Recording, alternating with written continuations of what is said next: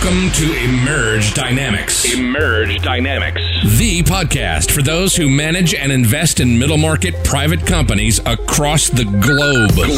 We're telling the stories of the unsung champions who take enormous risks every day to weave the fabric of our societies. Those who collectively, from the multi-trillion-dollar largest market on the planet, we're diving into the dynamics of what makes some of them emerge from their peers and create incredible returns and impact on their communities. This is Emerge Dynamics. Everybody, welcome back to another episode of the Emerge Dynamics podcast. I am David Cusimano here with Eric Wingirder. Hi, David. Another episode. Yes. Hopefully another conversation about how to make businesses emerge from their peers. Amen. When better managed, when well-run businesses, when businesses are well-run, they emerge from their peers. Yes, they do. And Eric, perhaps that is true at times, no more true than at times when we're in a downturn. Yep. Which is where we are. Which it looks like it's happening, right? So like we like to say, we want to record content here that is timeless, that is valuable in any phase or time in history or phase of a business cycle. But today, I think we're talking about something that is pretty timely with what's going on. So if you're listening to this today, I think it'll be very timely. If you're listening to this later when there's amazing economic growth, which I hope is soon, this will still be valuable information. So what we're doing is we're talking about business turnaround, turnaround management, guiding your business through a downturn. This is going to kind of follow up on what we talked about in our last episode, but we're going now, I guess, more specifically just into turnarounds of businesses. Right. This will take a few episodes. Yeah. Oh, no, definitely. And I think as you were saying, it's really timeless, but also timely because of kind of where we are in the current cycle of things. And so regardless, I think it's going to speak to what can we do as management in these particular times or when there is the need and the observation that there's a need for a turnaround. And that could be very driven by the economy. Mm-hmm. It can be driven by poor management, or it can be a combination of the two. Right. Absolutely. And so I think we'll get into, so today, let's talk in general, not because in general is less valuable, but I think sometimes it's even more valuable when you talk high level about just why turnarounds are needed, why businesses fail. And then we'll get more specific later. I think we can talk later about the stages of a business turnaround. We'll bring in, we really like numbers, Eric. You've got an accounting training. I've got finance training, engineering, right? So I think you and me certainly are comfortable with numbers, and we'll get to that. Yeah. There are things like Z-score and some other metrics that we can use to try to understand where a business might be in its risk of failure. Right. But for now, let's just talk about, in general, why businesses fail. And just, Eric, I don't know if you saw, I was reading just in the last few days, I think bankruptcies in 2023, I forgot exactly what it was, the stat, but they're outpacing, they're at a higher rate now in 2023 than they have been in like 10 years. Yeah. Which doesn't surprise me given everything going on. There's a credit crunch starting to happen. Rates are going up. Businesses have gotten used to business models with low interest rates. Right. Rates are going up. They're just now existing in a world that they have not had to exist in 30 years or so. It's kind of like what's Warren Buffett saying, and we've said before about economic down cycles. It's when the tide goes out. Right. You find out when everyone is, or you find out who has been swimming naked. Swimming naked. Right. That's right. That's right. So now's the time that we're gonna see how many people were swimming naked. So, but Eric, I think that ties in though, because when we talk about why is this happening and why do businesses fail, because we could, as managers of businesses, it can be easy to blame someone else, right? Oh, that was because of the economy. It was because of the government, right? And there's all these reasons external reasons for failure. Sure. So it turns out, though, that the data shows, and we'll cite some of this here in just a sec, but that, if you were doing okay when the tide was up, you were still naked. right? It's just that when the tide goes back down that we actually it becomes revealed, right? So it's not that you had a healthy business before. You could have had an unhealthy business. You might have just gotten away with it in a growing phase of a business cycle. Right. But it does not mean that you had a strong business or you were running your business well. It might have been you just got away with some things, right? Yeah. And we're not able to, while we often use it as our means for our own comfort, we want to blame the tide going out is where the real problem was, not the fact that I was swimming naked. And we do that because it's easier, right? I'd rather it be someone else's fault, rather not be me and my poor decision making, so blame someone else. Yeah. But so I just want to quote a couple of things from the book Corporate Turnaround. This book by Donald Bibelt. I hope I'm getting that last name pronunciation correct. Yeah. It's probably one of the top books in the turnaround management world. When I was working on my certified turnaround analyst designation for the Turnaround Management Association, a lot of words there, this book was one of the core books that kind of formed a lot of the material around it. And it's an older book published in the early 1980s, but it's still, the information in this book is timeless, I would say, right? It still applies. And what was going on in the early 1980s that's also going on today? Inflation. Right? And so this book is written in the same environment. Now, obviously, technology was not in the same place back then, but a lot of the macroeconomic dynamics were happening then the same as they're happening now. Yeah. And so he talks about, well, where is business failure because of internal or external reasons? And so this is not just from David and Eric, although I'd like to think we can be a resource for people.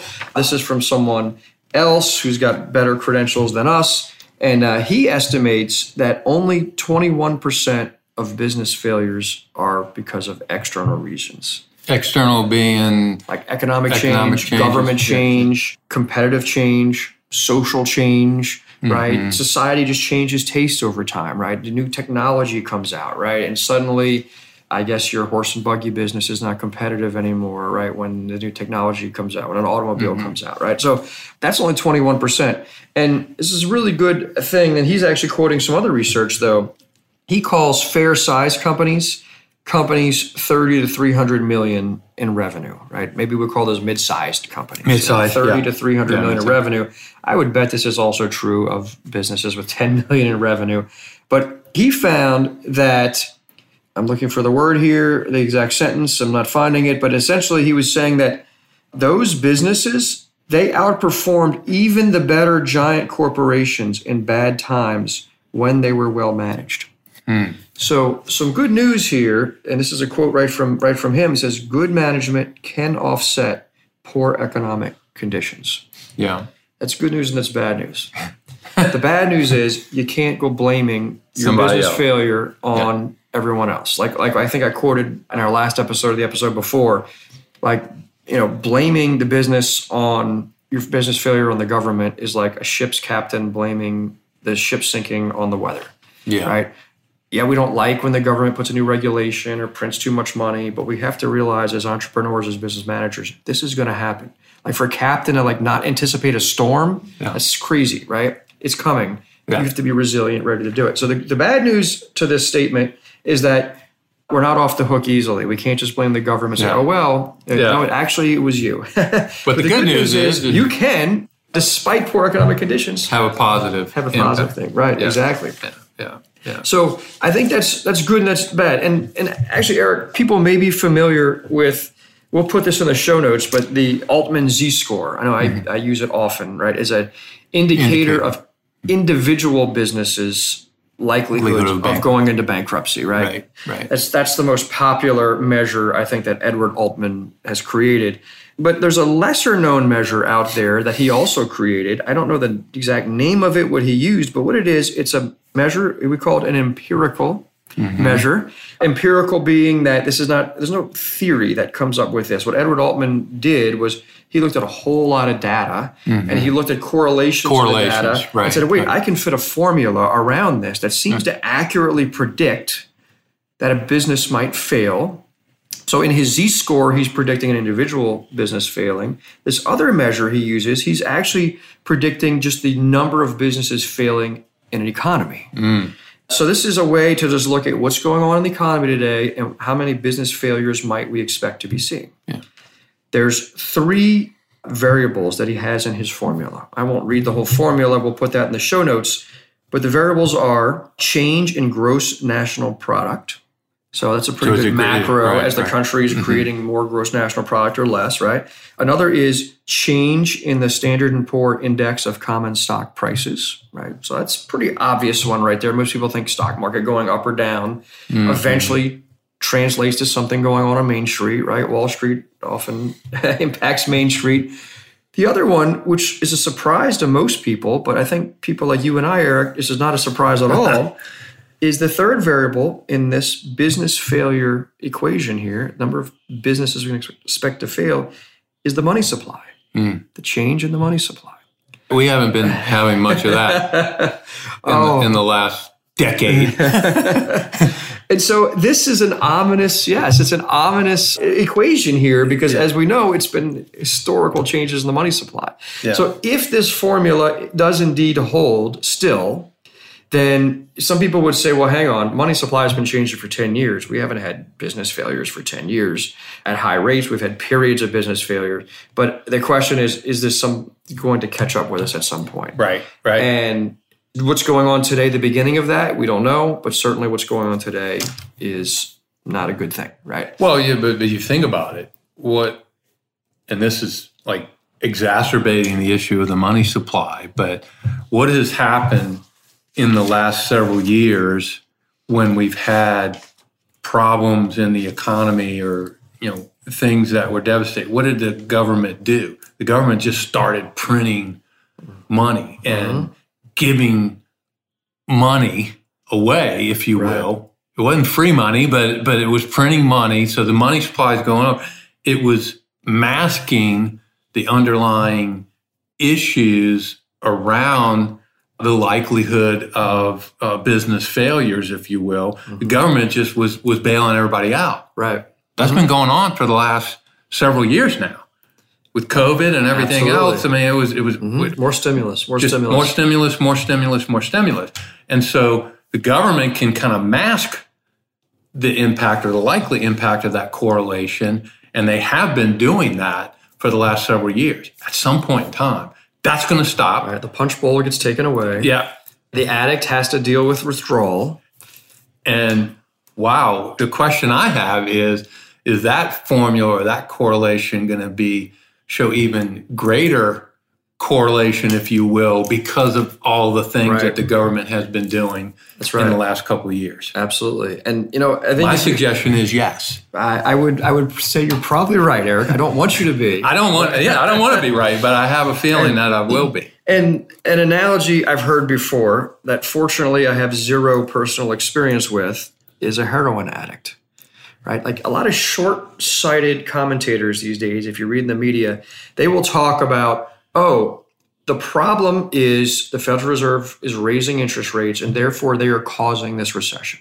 As if only they would just lower the rates back down, we'd be okay, right? If you look at a little bit longer time frame, you can see, right, really what's happened here is the economy's been getting doses of heroin, right? We've become a drug addict. We're addicted to low interest rates. Yeah. Right. So a heroin addict comes in and tries to get recovery. What we don't say is what you need is more heroin. Right. What we say is the patient is, yes, you could keep giving them more heroin and it will look like they're okay, but you're actually killing the patient. Yeah. Right. Often what they need is a hard dose of withdrawal or some other different drug to help them through that withdrawal. Very, very painful. Either way, no experience again, but it will be painful. Unfortunately, we know people who do have experience with that, right? And it will be a painful process, but it's what's necessary to get you back to healthy. Yeah. So say it's not the Federal Reserve raising interest rates that is causing the recession. The underpinnings of the recession were caused when interest rates were at zero for 10 years. We're just now pulling the punch bowl away. We're pulling the heroin away, and it's not fun. Yeah. Right. Yeah. But so getting back to, though, economic decline, we already discussed, it's usually the internal reasons that are the reason, even despite all this crazy shenanigans going on in the economy. I'll read another quote from this book here. This is Donald Bibal quoting someone else, Robert Brown, and he says, obviously, the primary cause for decline is bad management. The main reason why corporations get into trouble is failure to recognize the signs when things are starting to rot at the core. And so I think, to me, that's a hard-hitting sentence there. Right? Yeah. And it's not the only reason for decline, but it's the primary cause for decline. And there's several internal reasons, but the number one internal reason that a lot of people see, that I believe you and I have probably experienced when we've seen businesses in trouble, is bad management. I would like to say I have been a perfect manager. I've learned a lot from experience. I've been that bad manager before. I hope I've made all my mistakes.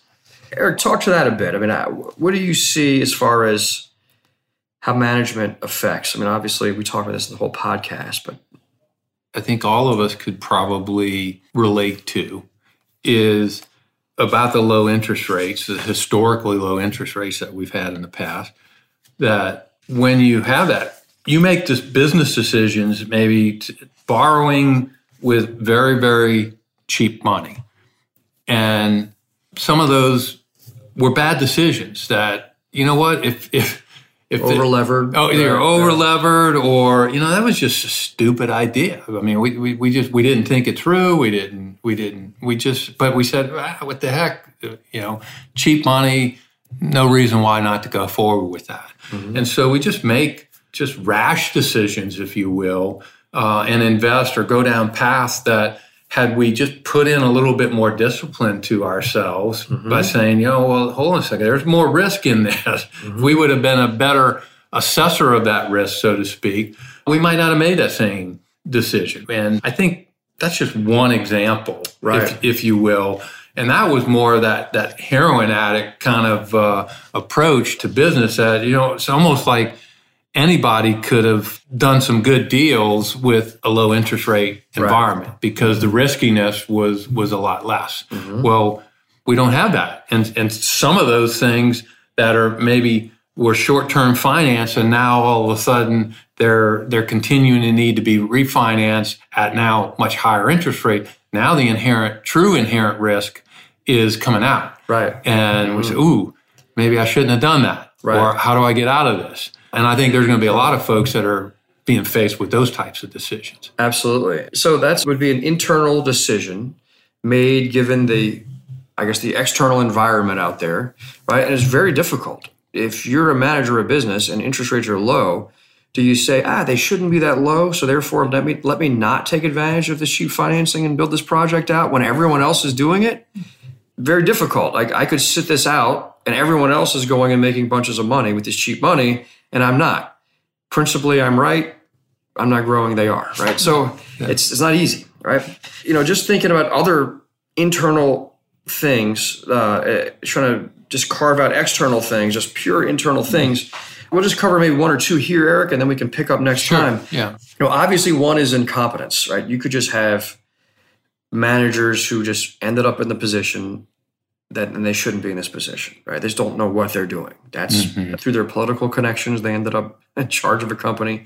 Sometimes through family connections, they end up in charge of a company. And they just don't have the skill set. They just don't know what to do, how to anticipate this, right? That's a pretty obvious one that we can often see, right? And say, wait a second, this is just not the right person here. But another really big one that we see that's really brought a lot of businesses down is having what we call just a one-man rule, right? Some authoritarian leader. This is tricky. This is something we can unpack maybe more later, is that there's a balance here between a business needs a strong leader who can guide, set the cadence, set the tempo, guide the direction, but also needs a leader who can take into account the feedback and the input from the people on their team, from the community, right? And we see all sorts of examples of business leaders who are amazingly strong, who led their organizations actually to great things, but then later led their organization right into failure because they got this ego, right? That just said, I know what I'm doing. I've got the right decisions. I make all the decisions. You guys just do what I say. Right? And then you get this group, you hear like the yes men, right? The next layer of management just becomes people who say yes, because if they don't say yes, they get fired. They want to keep their jobs. They just say, boss, that was a great idea. No, some people speak to it as the collaborative style of leadership. You still have to have the decision maker who is the final decision maker. But I'm always a big proponent of a very collaborative process. and then, holding each of us accountable for the decisions that we make collectively as a group to move forward. But at the end of the day, somebody's got to take the ultimate ownership of that. But I think the ones who take the ownership and then just kind of ram it down people's throats, so to speak, sometimes those folks have been very, very successful, but you also have a lot more risk, I think, in that type of situation. Right. So I think a takeaway from this episode, I think, could be if your business is declining, the problem is probably you. And don't excuse it away. Really address, what are you doing? Could you be doing better? And I say probably. It doesn't necessarily mean it is, but probably, just based on statistics, it is. And then thinking about, well, why is it me? What could I be doing different? Well, one could be this whole one-man rule thing. There's others, and so we'll cover those next time, because I think we're running short on time here, Eric. Yeah. But there's next time, let's get into maybe some other internal factors that are affecting bad management. And then also, how do you recognize it, right? If you're an investor or you're someone on the outside, you're a banker, you want to partner with this business, how do you recognize, does this business have bad management or good management? We'll talk about some signs of that too. So, yeah. And then I think beyond that, we say, and then what do you do about it? Exactly. All right. Plenty more to come, folks. Eric, let's get back to work. All right.